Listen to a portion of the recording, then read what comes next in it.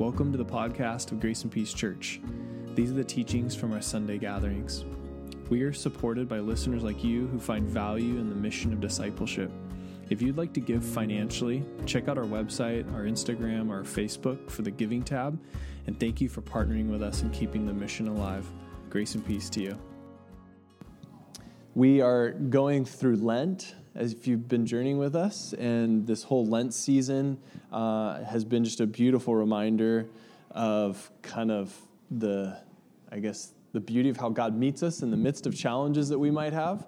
When we begin to give things up and we surrender parts of our lives, and God begins to show us that we can be reliant on Him and that He fulfills whatever we have going on. And you might be saying, well, man, I had some hard days, some challenging times in the midst of giving up some stuff. Or even you're facing just life challenges. But I think the reminder is that God is continually with us, even if those haven't resolved yet. Even if you're still feeling challenged in it, it shapes us, and it shapes us to really trust and really begin to see how God is moving in the midst of these things. And so we're going to dig in. We're going to actually be in Psalm 30. And what we've been doing is using the lectionary as we go through Lent, as we work towards Easter. And if you're not familiar with the lectionary, it's like they give you an Old Testament, a New Testament passage, usually one of the epistles and one of the Psalms. And so you kind of go through these different passages throughout Scripture as you journey towards Easter. But obviously that's year-round if you're using that liturgy.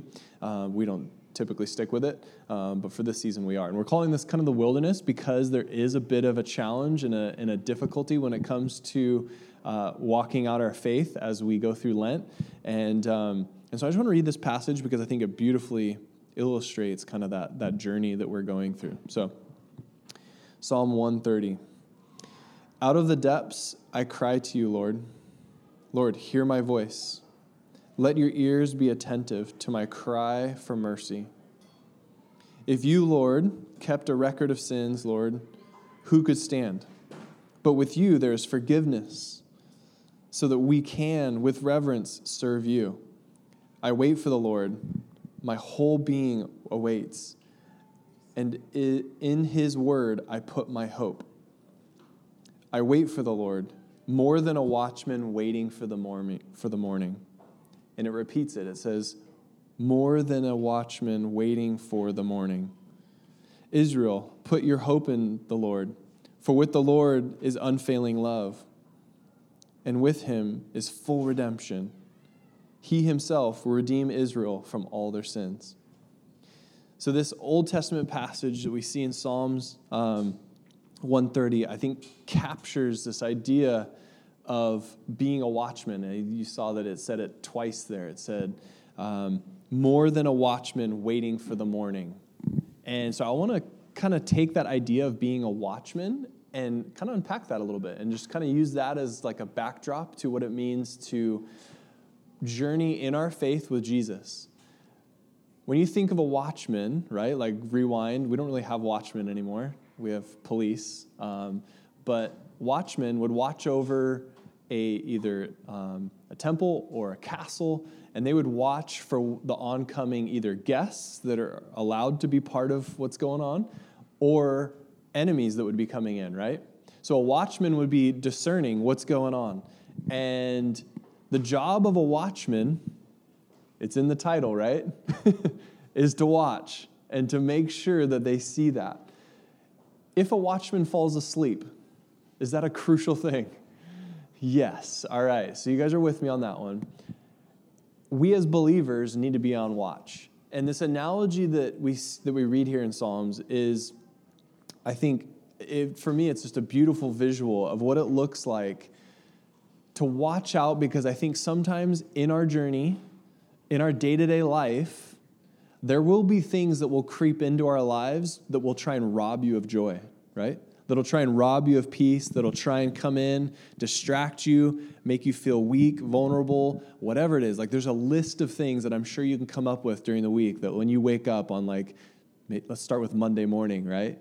And what that's like, and just the instant battle that can happen where things can creep in and begin to rob you of all the things that bring life to the full. And so as believers, we have this this visual of being watchful and recognizing and discerning. That's a big word. I shouldn't use that, but being watchful for the ways that evil might want to creep in and rob you of that joy.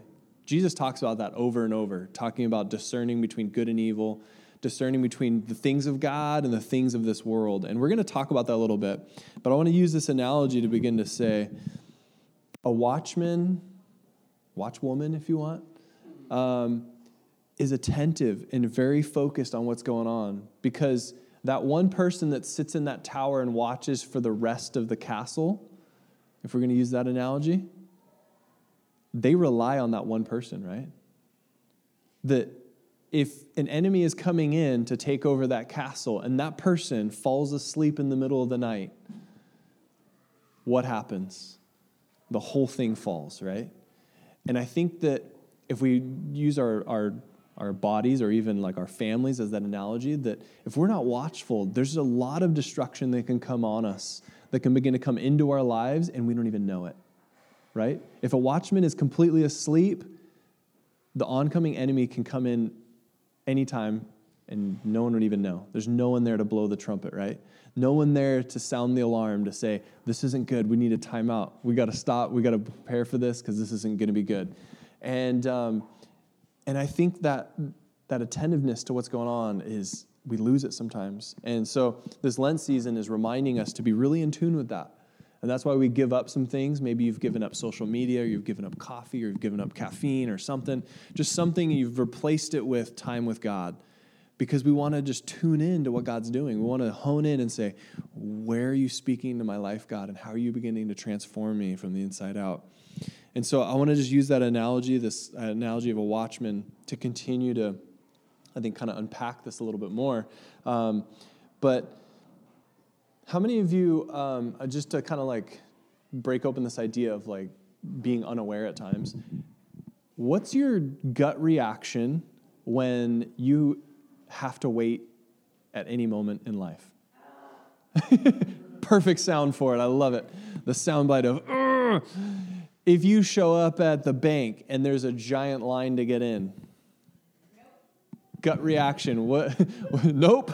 Just turn around, walk away. We're out of here. We'll come back another time, right? If you are coming from East County and you hop onto the 78 and you get in the wrong lane, and you know what I'm talking about because I did it this week, what do you instantly do? Same thing. Try and back up. There's video of people backing up on the 78 freeway because they're so angry trying to get back out of the on-ramp to go around the other way. You felt that pain. I've felt that pain this week.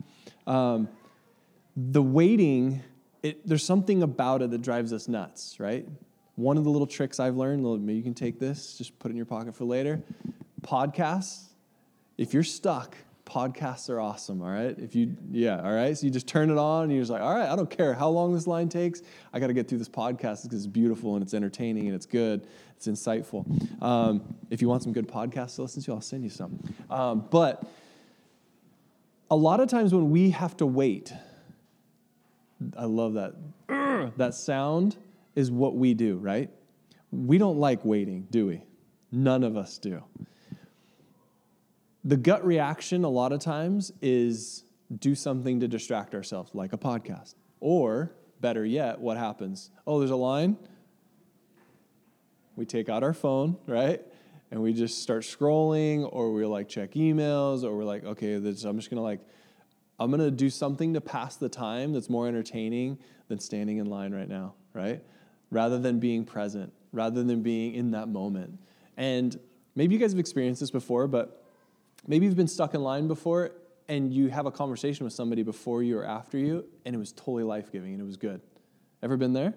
So that can happen when we begin to say, I'm going to be aware. I'm going to be a watchman or a watchwoman in this moment and be aware of what God might be doing here, rather than just shutting down, tuning out, and just being like, okay, I'm going to be distracted. Be present.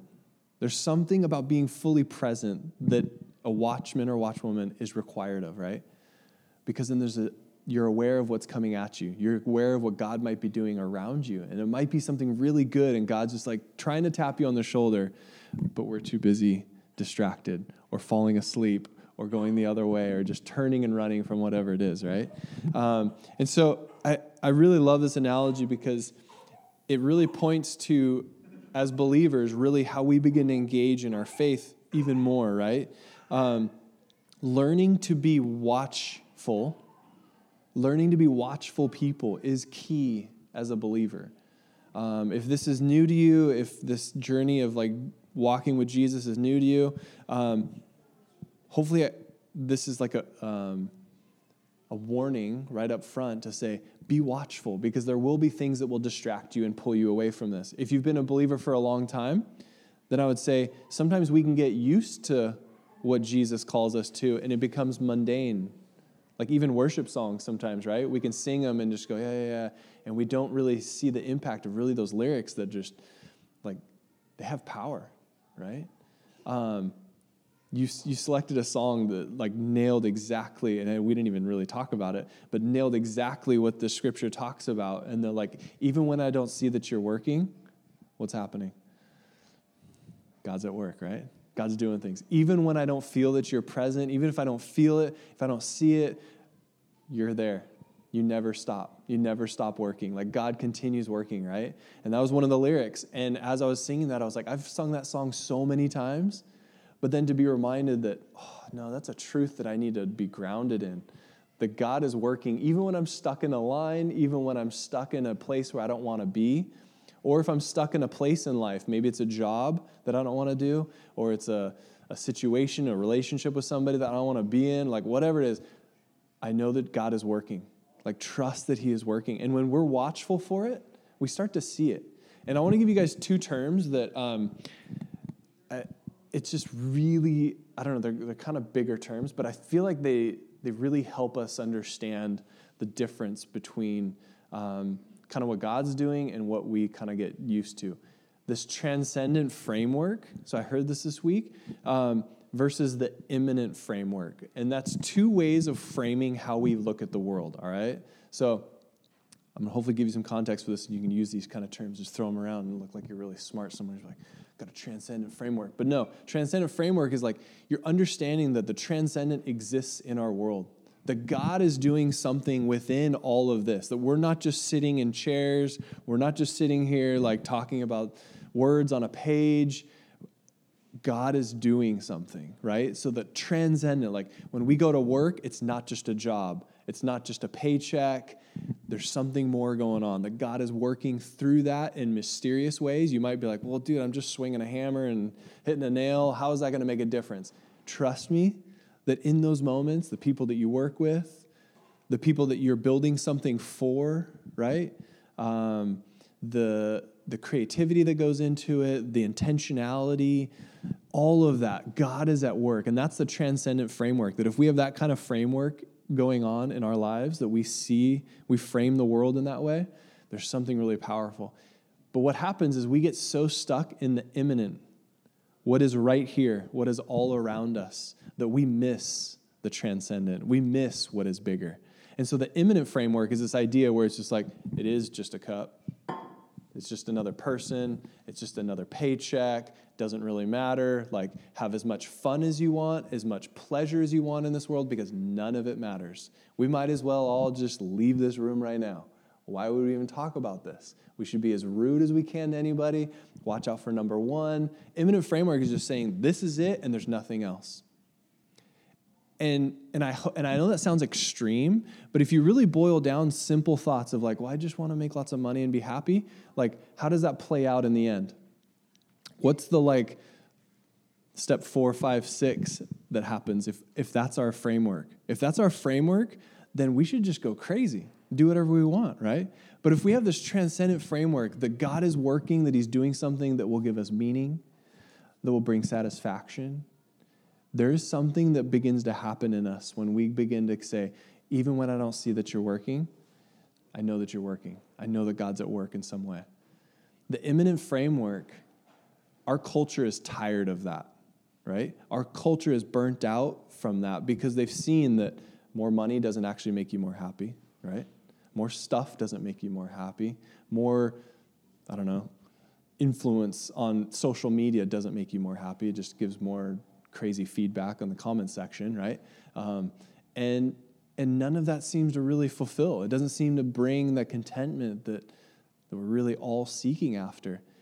And what I just want to remind us of is that transcendent framework. And we have that framework, that perspective, that view on life, that everything matters.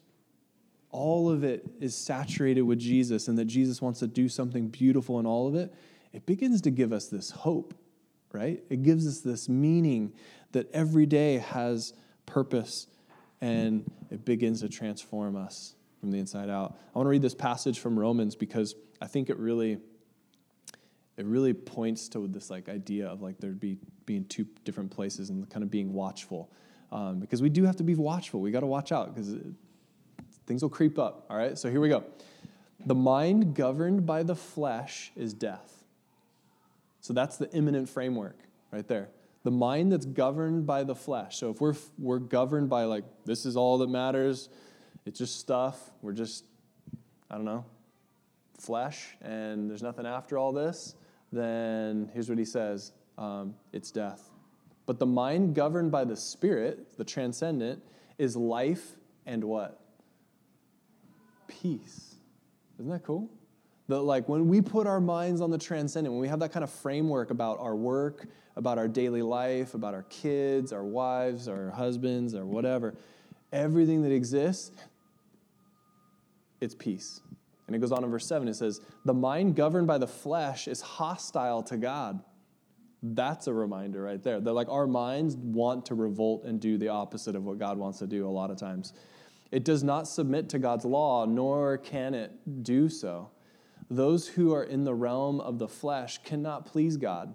So no matter how hard we try to just be like good people, essentially, he said it's not enough. It's like it's not going to work because you're just going to end up still saturated with whatever Satan wants to do in your life. He says, you, however, this is where it gets beautiful, are not in the realm of the flesh, but are in the realm of the Spirit, the transcendent, right? If indeed the Spirit of God lives in you, and if anyone does not have the Spirit of Christ, they do not belong to Christ. But if Christ is in you, then even though your body is subject to death because of sin, the Spirit gives life because of righteousness. So it's like it's given to us by Jesus. And if the Spirit of him who raised Jesus from the dead is living in you, he who raised Christ from the dead will also give life to your mortal bodies because of his Spirit who lives in you. How beautiful is that? I know this sounds like, oh, well, yeah, it's just that's like salvation. That's Jesus. That's what he does. But really, like when we start talking about how this like, where the rubber meets the road, when it like impacts our daily life during the week, this is it. Where he's like, when you begin to have this framework, this idea that God is in all of it, it's going to change your job. It's going to change your family. It's going to change how you live your life. And check this out. So in the translations, Romans 8:10, it says, or your body is dead because of sin, yet your spirit is alive. The spirit inside you is alive then. Have you ever felt dead? Monday morning, maybe, or maybe Friday at the end of the week when you're just taxed and you've just been working hard, doing whatever. Like we feel dead sometimes, right? But the Spirit, what Jesus promises us is that He wants to live in us. He wants to change our mind, renew our mind, that even when our bodies are physically tired, when the imminent, the stuff around us, the physical world feels dead and tired, He says, I want to give you this Holy Spirit that'll give you strength. That'll say, even when I don't feel that you're working, even when I'm stressed out, even when things are falling apart, even when things just seem really heavy, I know that you're there. And that's what Paul reminds us here in Romans, to have that kind of framework, to have that kind of thought about what is going on around us. So again, waiting, it's not easy. We live in this world where we have mortgages, where we have rent, where we have bills, where we have all kinds of stuff going on, right? But what Jesus says here is, I want to work in you and trust me with all of that kind of stuff. Your job, selling stuff, whatever you got to do. I want to work in the midst of all of those things and make those things beautiful. But that waiting part, That's the hard part, isn't it? So I've like given us the like beautiful picture of what it looks like, but that waiting part, that's not easy. That's hard. And what I want to do is just acknowledge it and show you that Jesus felt that too. There's the shortest passage in Scripture. Does anybody know it? Yeah, Jesus wept. It's like the one that any kid that has to memorize a verse in school is like, or if you go to Christian school, they're like, oh, I'm going to pick Jesus wept. That's the one.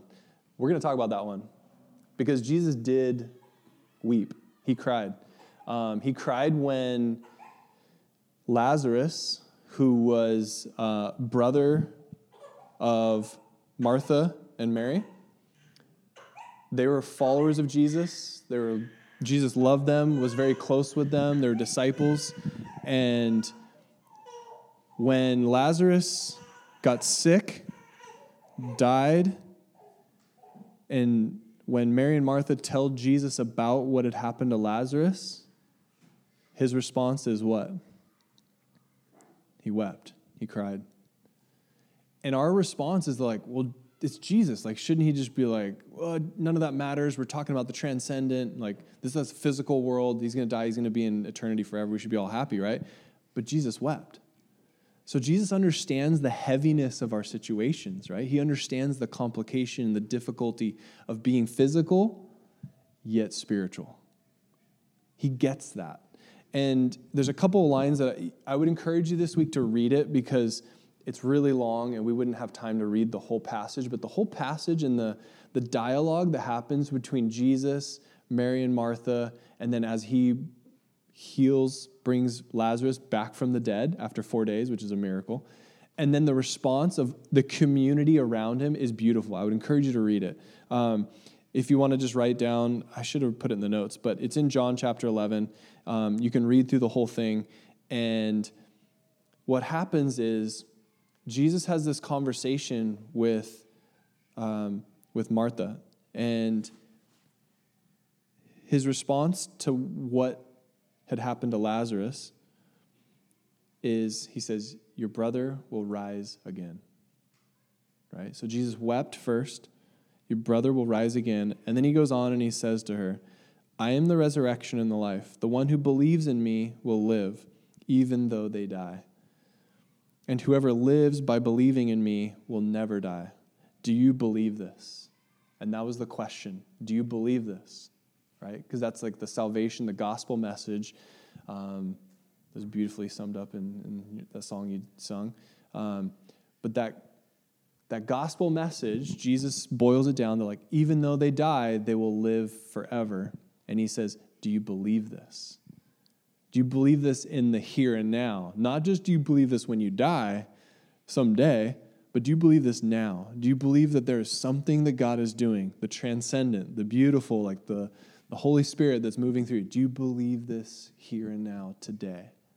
That's the like crucial question that he brings. Because I believe that that's the crucial question that changes how we react during the week when we have challenges, when things get heavy, when things get difficult, when relationships go unexpected. Let's put it that way. Do you believe that Jesus is working in the midst of that? Do you believe that he's trying to transform you? Maybe you said some really rude things that you need to apologize for, or maybe the other person did some really rude things that you just need to show grace in. Who knows? But it's different for all of us, and it's different in different parts of life, but do we believe it? Do we believe that Jesus is working in that really heavy, difficult, challenging part of life? And I would hope that we would answer with a confident yes. Yes, but I'll still cry when it's difficult. Yes, but I'll still feel the weight of the moment, right? We don't ignore the weight of the moment. And I love that passage because it shows the reality of where Jesus serves in, like the reality that he recognizes that we're physical and that we're going to have pain and sorrow and challenges, but then there's also the beautiful transcendent that exists, right? We all have stories where we've seen God do something miraculous. I don't know, this may be a scary thing to ask, but raise your hand if you've ever seen something happen or heard of a story where God did some kind of miracle in someone's life transformed them, healed them, did something crazy that you were like, I don't know how to explain that? Raise your hand. Okay, so like there's a bunch of people in this room that raise their hand. Those moments where we can't explain it, that's the transcendent. That's where God is moving in the realm that we need to begin to live and watch out for, to be watchmen or watchwomen of, because those stories are happening more than we think they are. We just discredit them and we write them off as, oh, that's just like how the world works. That's science or that's whatever. And we write off what God is doing. We write off the beautiful, powerful things that God is doing. There's a story of a local person that lives here in Oceanside, and some of you might know him. I've forgotten his name, but this father who lost a son to suicide as a result of the railroad tracks. The son stepped into the tracks, committed suicide, and when I first heard this story, I was blown away because I was trying to picture like how I would respond if one of my children had done that. The tragedy, the sorrow, what that phone call must have looked like in that moment of tragedy, that response to what had happened, the pain that must have existed in that father's life. And I can't imagine that. I can't picture it. The heaviness of that moment must have been unbearable, right? And yet, what happens as a result of that is that father goes and sits at the railroad tracks where the crossing is and watches for people, is watching for people that might go and try and commit suicide at the tracks. That tragedy turned into someone who is now saving lives and reaching out and loving people in a way that that father wouldn't have done prior to that, right? Does it make that suicide any less heavy, difficult, complicated? No. I can't explain why bad things happen, why all those evil things can take place in our world, and why someone would get to that place where they would take their own life. But I know that when tragedy happens, that God will use us to transform the world that we live in, right? So I can't explain all of that. There's a mystery about what happens there, but I do know that the heart of that father has been transformed to save lives and to watch out and to begin to serve in a way that I can't even comprehend. The love that he has for people is unreal, right? The transcendent versus the physical world is something we have to really recognize. That it's not just flesh and blood, that it's not just jobs, it's not just things that we deal with here. It's stuff that has significance to it, but what's more important is the relationships that we have with people, and that we're watching out for the ways that we might be transformed personally in the midst of that. Because that father could have turned and just been angry at the world and said, forget everything, and everything is done, and I'm just going to turn to hate, bitterness, and anger, right? But he went the other way. He chose love. He chose the transcendent versus choosing the immanent, the actual stuff that we see around us. He chose what is mysterious, what is beautiful, in what God is doing. And we have that choice, but we have to be watchful for it. We have to watch for those moments that we might be able to serve and love. And so my encouragement today would just be that we would be observant of the ways that God might use us, observant of how God might use a situation to transform the world, to be different kinds of people that isn't typical, that isn't the typical response that we see in our culture. I want to close with this one thought. As we're moving to Easter in 2 weeks, and the death and then the resurrection of Jesus, I want you to picture this, because how we pictured this will shift how we view our week, how we view our day, how we view everything. Because picture Peter, who had denied Jesus 3 times.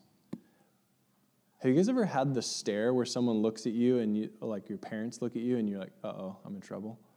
You ever had that when you were younger? Do you guys remember that one?